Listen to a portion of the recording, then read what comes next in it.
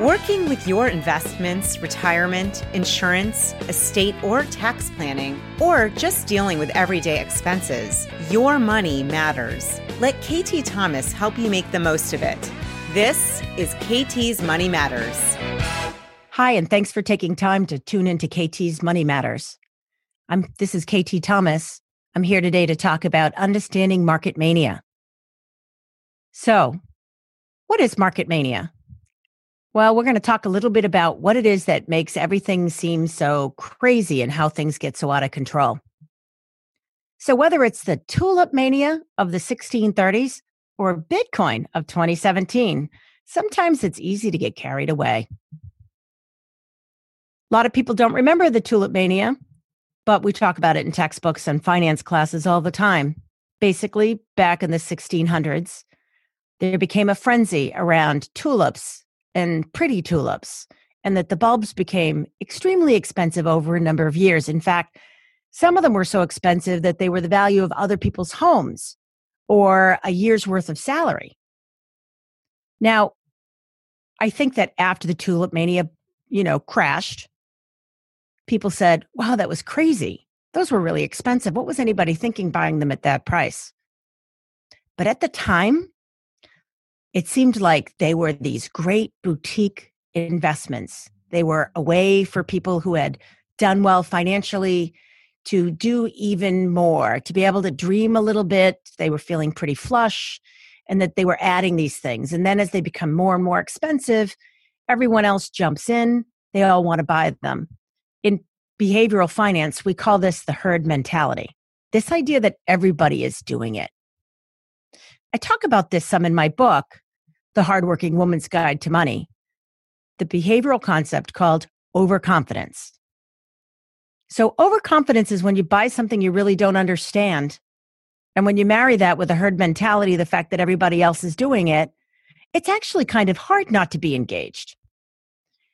I knew that we were in trouble with Bitcoin last year when one of my clients showed up with their Apple Wallet showing me their Bitcoin currency that they could see the value of every minute of every day.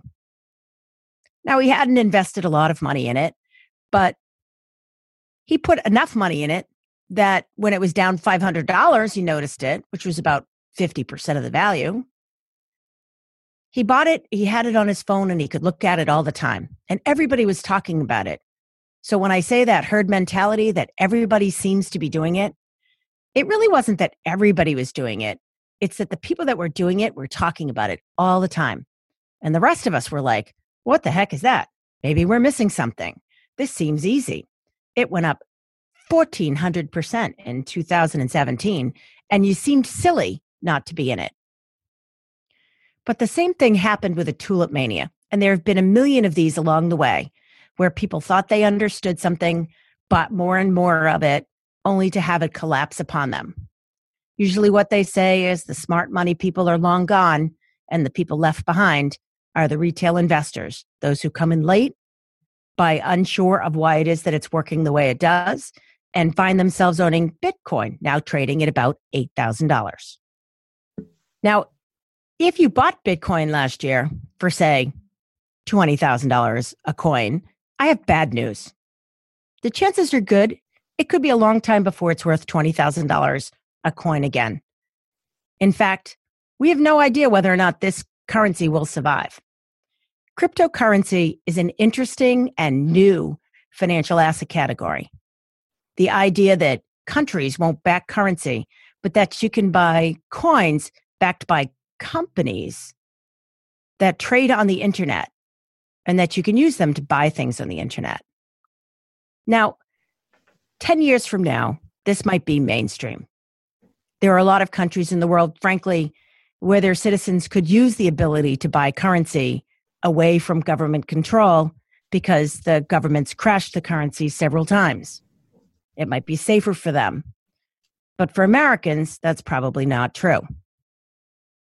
Cryptocurrency has a long way to go to grow up, and it may never be worth $20,000 a coin again. But what we want to think about is, did we even understand it? The best investors in the world I always think about Peter Lynch, who used to work at Fidelity, ran the Magellan Fund, wrote a book that said, I only buy what I understand.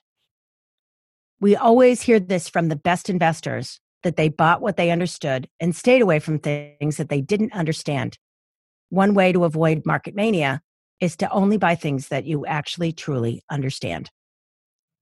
So if you enjoyed this podcast, make sure that you subscribe so that you'll get regular updates. And if you know somebody that you think might benefit from this podcast, feel free to share the link with them. And so if you want to help us get our podcast out there and you believe in the things financially we're talking about, please take time to rate our show on iTunes. And if you have any topic suggestions that you'd like to hear more about or questions that you're hoping that we could maybe address on a future podcast, you can click the Get in Touch box right on our website at ktsmoneymatters.com.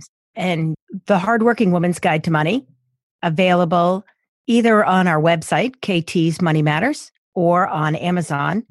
Or, of course, you can find our link in the show notes. Thanks for listening to KT's Money Matters with KT Thomas. For more information, past episodes, and show notes, go to www.ktsmoneymatterspodcast.com.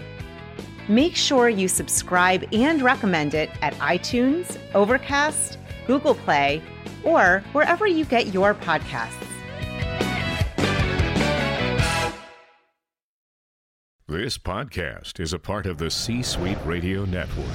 For more top business podcasts, visit c-suiteradio.com.